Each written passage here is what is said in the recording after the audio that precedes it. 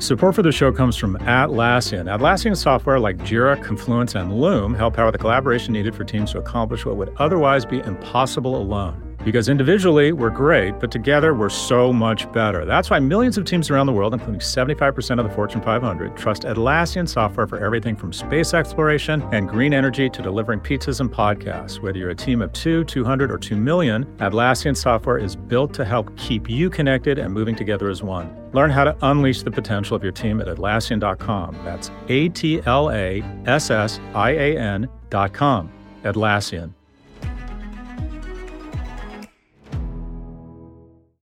You know how to book flights and hotels. All you're missing is a tool to help you plan that unbelievable travel experience. That's why you need Viator. Book guided tours, excursions, and more in one place. There are over 300,000 travel experiences to choose from, so you can find something for everyone. And Viator offers free cancellation and 24/7 customer support for worry-free travel. Download the Viator app now and use code Viator10 for 10% off your first booking in the app. Find travel experiences for you. Do more with Viator.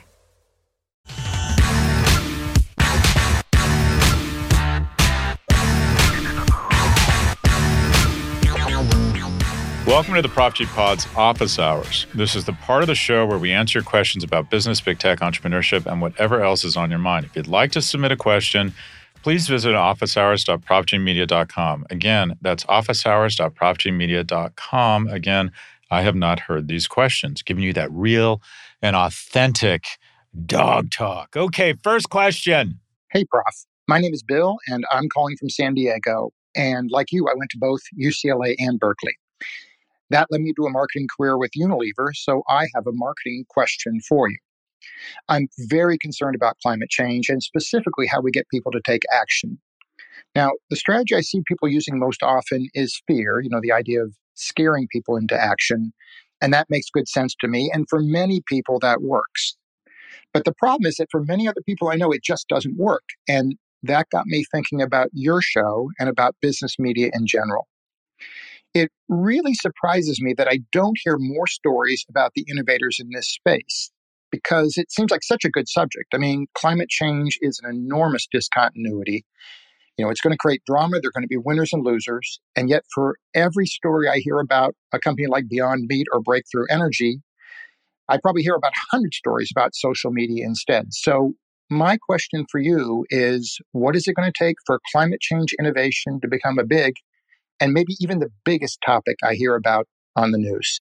What a thoughtful and nice question, Bill from San Diego. First off, go Bruins and go Bears. You sound about my age, although it's probably a hate crime to stereotype someone's voice or link it to age. Is that ageist? Is it voicist? Okay, so a complicated question. I don't know. I think just trying to scare people into, okay, the super fires are coming. I mean, there's already a lot of evidence that it's just, at a minimum, this climate change stuff is a big pain in the ass. And that is more super fires. I think 4 of the 5 biggest fires in California history have happened in the last 10 years. You're going to see forced migration, huge economic strain. Fear-based marketing works in the short term, and that is if you don't figure this out, if you don't get chemo, you're going to die in the next 12 months. I think that is very effective. But I think everyone assumes with the Earth that it's a long-term investment. We do know that it's going to perhaps cook our children or our grandchildren, but I generally think that people are pretty selfish. And also, I think the left lacks credibility around this issue because they're seen as alarmist. And when they try and propose things like the new Green Deal that's $10 trillion and wants to prohibit lawnmowers and commercial air travel, they just sort of turn off. I am not an environmentalist.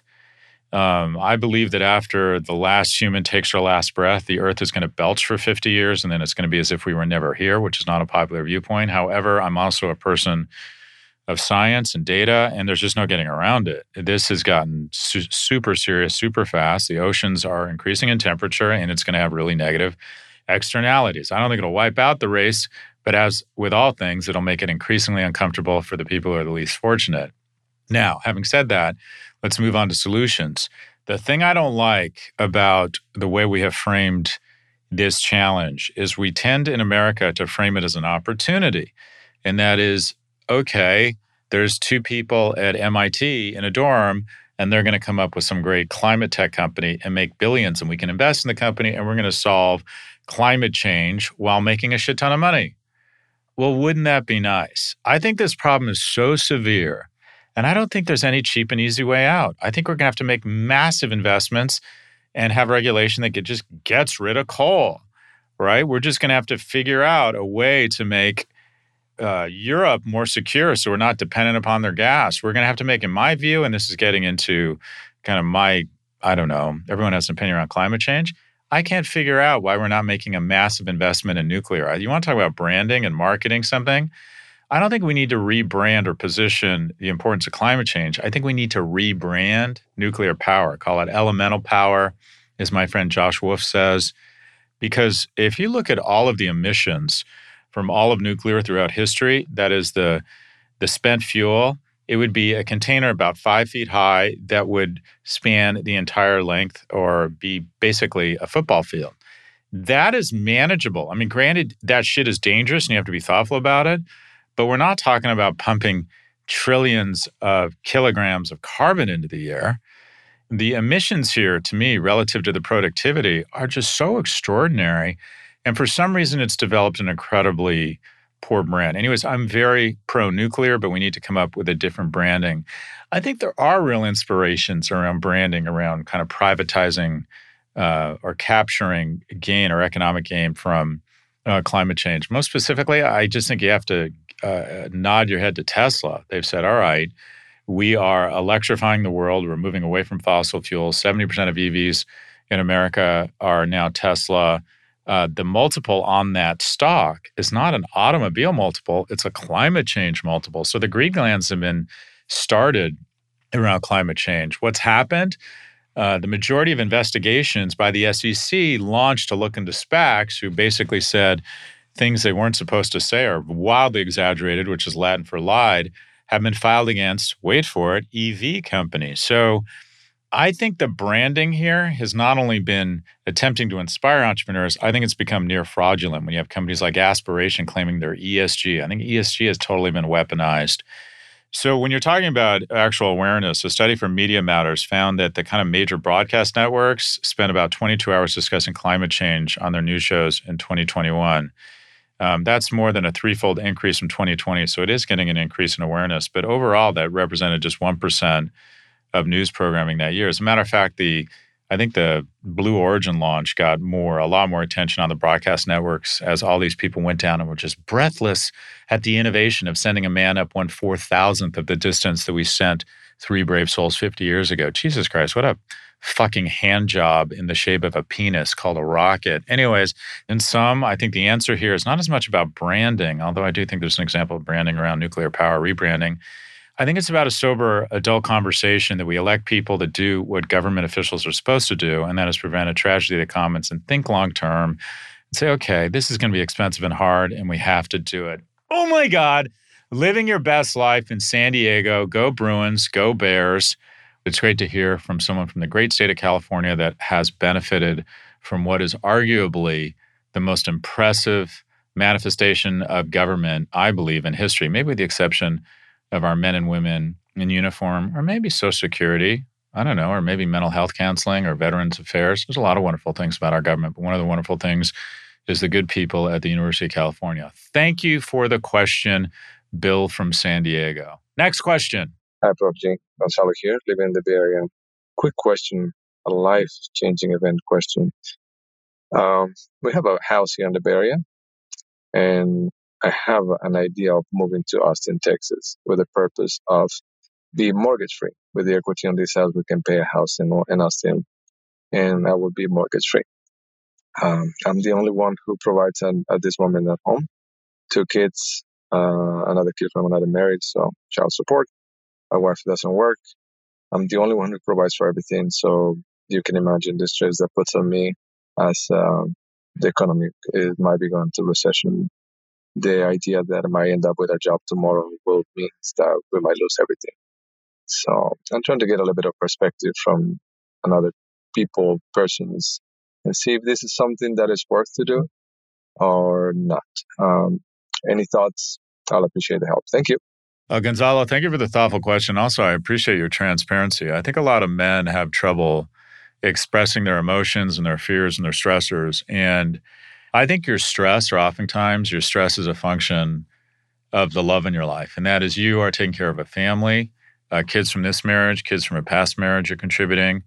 The most wonderful things in life, relationships, economic stress, are a function of your blessings. And that is, you're taking care of people because you love them, and I'm sure they love you a great deal. But there's just no getting around it. It's fucking stressful. The most stress I think I've had, and I've led a fairly charmed life, was when I had my first kid and the great financial crisis hit in 2008. And I'm like, shit, all of a sudden I don't have any money. And a kid had the poor judgment to come marching along. It was really scary. And it triggers a lot of emotions. And not that women don't have this kind of stress. And unfortunately, women bear a disproportionate amount of stress day to day. And I'm making huge gender stereotypes here.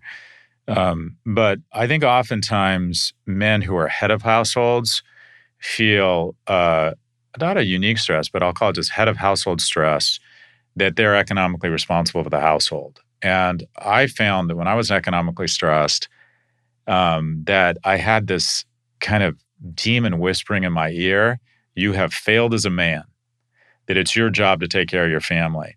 And even though I was able to do that, that fear was just always, it was just hugely stressful. Anyways, I empathize with that. And I hope you realize that stress is a function of the people, a function of your blessings and some of the love in your life. Now, specifically to your question.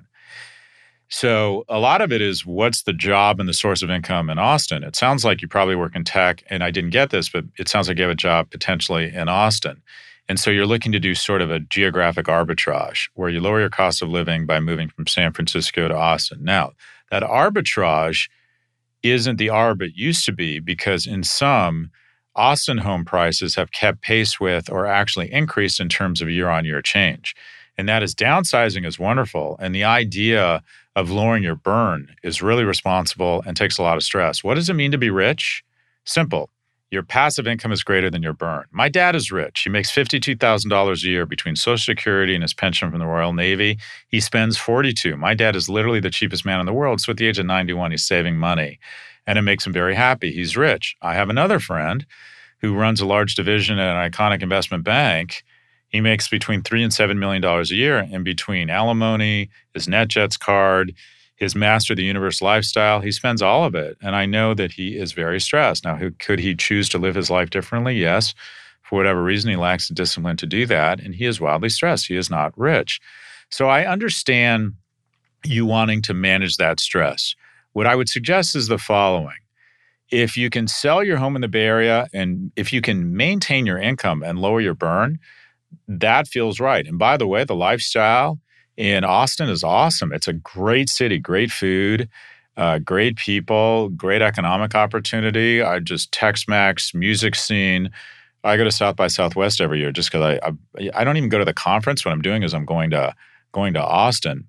So according to Investopedia, interest rates on a 30-year mortgage have averaged from about 3 to 4.5% through the last decade. Another thing you got to figure out is, do you have a great mortgage on your house right now that you'd be giving up? And now it's jumped to, the current rate on 30 years gone up almost to 6%. Here's what I think you want to be mindful of, or here's what my advice would be. The idea of paying off a house feels economically smart. I would suggest that even at these interest rates, especially even get a variable rate, that it's still financially wise to take out a mortgage, and then the money you otherwise would have put into paying off the entire house or being mortgage free, you invest in diversified low-cost ETFs. Because most of the time, you're going to get a greater return. When you look at the tax deductions, what has been historically low interest rates on mortgages, you can usually over the long term outperform that. And that is, a certain amount of manageable debt is actually financially responsible. It feels emotionally really good to not have any debt. I get that. And if it's a huge emotional, if it's hugely emotionally accretive for you to not have any debt, fine. But what I would suggest is, if you can take a San Francisco salary to Austin, good move. If you can sell a home in the Bay Area, which no one knows if it's the best time to sell, but we know it's a good time to sell, right? That's the good news. The bad news is you got to buy into Austin, which has probably doubled in the last 3 to 5 years, but it's still a lot less.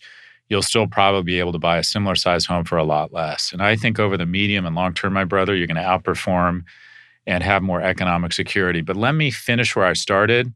These types of stresses are a function of, one, your character, that you take being head of household seriously, which both are, I think, great signals. My mother did this. She took economic responsibility for my household. It was just me and her, and I'm forever grateful for her. And she was thoughtful and an adult and managed our finances well. She never made more than, I think, $48,000 a year, and we lived an okay life because she was responsible and worked hard.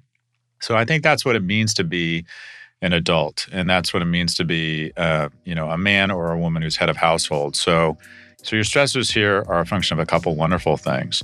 One, you have people in your life that love you, and two, and just as importantly, you have people in your life that you get to love. Thanks for the question. We have one quick break before our final question. Stay with us.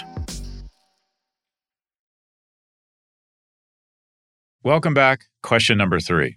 Hello, Prof G Pod. This is Connor from Idaho. I'm a big fan of both Prof G and Pivot. I appreciate your advice, candor, and sarcasm. So thanks to you, Kara, and both the teams.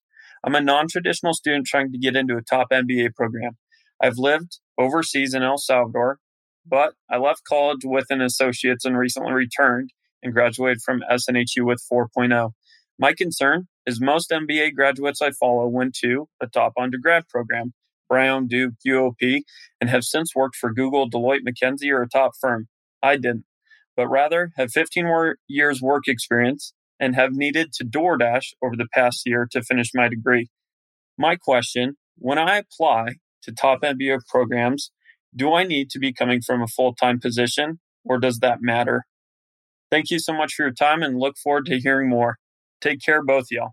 So thanks for that, Connor from Idaho. I appreciate your transparency here. Okay, so a couple things. A top MBA program. I do think that unless you get a full ride, you probably only want to consider a top 20 program. We're not in the business of educating in higher education. We're in the business of certifying. And that is the primary benefit and the justification for the massive investment in time and money you make in a graduate program is that it says to every HR department, we've done your job. And that is the head of HR at Google would rather pay $200,000 a year for an MBA when that person is maybe worth only 140 or 160, or they could find that person for 140 or 160 with equivalent skills who doesn't have an MBA, but they'd have to do much more work to get to that realization. And they would rather just pay the additional fee to know that that person has been already evaluated by an admissions department at an MBA program. So the primary value add of MBA programs is the sort of screening from the MBA admissions. Anyone who gets into a top 20 program is smart, tests fairly well, has shown they play well with others, has shown that they have the mental health to work well and meet deadlines and handle stress, has contacts, can network, all that good stuff, and also has some good skills, knows a spreadsheet, understands the basics of strategy, marketing, finance, et cetera. Now, so first thing, I would apply to a top 20 program. I wouldn't naturally assume that because you're not coming from a top elite school yourself, you can't get in. I had a 2.27 GPA at a UCLA, and granted, it was a different time. I applied to 9 schools, and I got into 2 and waitlisted at 1. I got into UCLA, I got into Haas, see above, grateful to California taxpayers, and I got waitlisted at the University of Texas, Austin, where they said I was going to have to show up and pass some summer classes to get in. True story. I wanted to go to UT. I thought that would be awesome. I thought, oh my gosh, Tex-Mex, hook 'em horns. I thought that would just be an amazing experience. And I fell in love with someone, and she said, I'm going to Berkeley or Haas. And I said, well, I'm going to UT. And she said, I'm going to Berkeley Haas. And I said, well, I'm going to Berkeley Haas. So I basically went to business school following somebody. Anyways, was very much in love with her, and I don't regret it at all. Anyway, and had a wonderful experience. That's not what you asked. What I found out applying is that no one's a perfect candidate. What I found, I got there, I'm like, oh my God, I fooled them. I'm an imposter. And then what I found out is I was surrounded by other imposters. So this is what you do. Connor, you write an application, you do an application. First off, you study really hard for the GMAT and you try and say, look, I've got it going on. Maybe I didn't go to a top school, but I got good grades. And then you apply and you see where you get in. And then hopefully you get into more than one place so you can play them off of each other for tuition or financial aid. And let the market decide. If you don't get into a good school, if you don't get into a decent school with financial aid, then you don't go. But don't assume that everyone is a graduate of MIT and work for Google. I think they want people with a different background, but they want to make sure they want your background to say to them, you have a great potential future. And I think there's a variety of ways you can demonstrate that. The fact that you did well, I think it's Southern New Hampshire University, the big online university, but a 4.0 says something about you. Anyways, bottom line is if you get in, you won't deserve to get in. But guess what, my brother? Most of the people there didn't deserve to get in. So don't spend too much time wringing your hands over this decision. Let the market decide. Apply. I don't think you're going to get into Harvard or Wharton or Stanford. I'll say that. But you might get into a great school. And the key is applying to a bunch of schools. And they might say, we want to take a chance on that guy. They took a huge chance on me. And we're all imposters, Connor. Thanks for the question. That's all for this episode. Again, if you'd like to submit a question, please submit a voice recording by visiting officehours.propgmedia.com.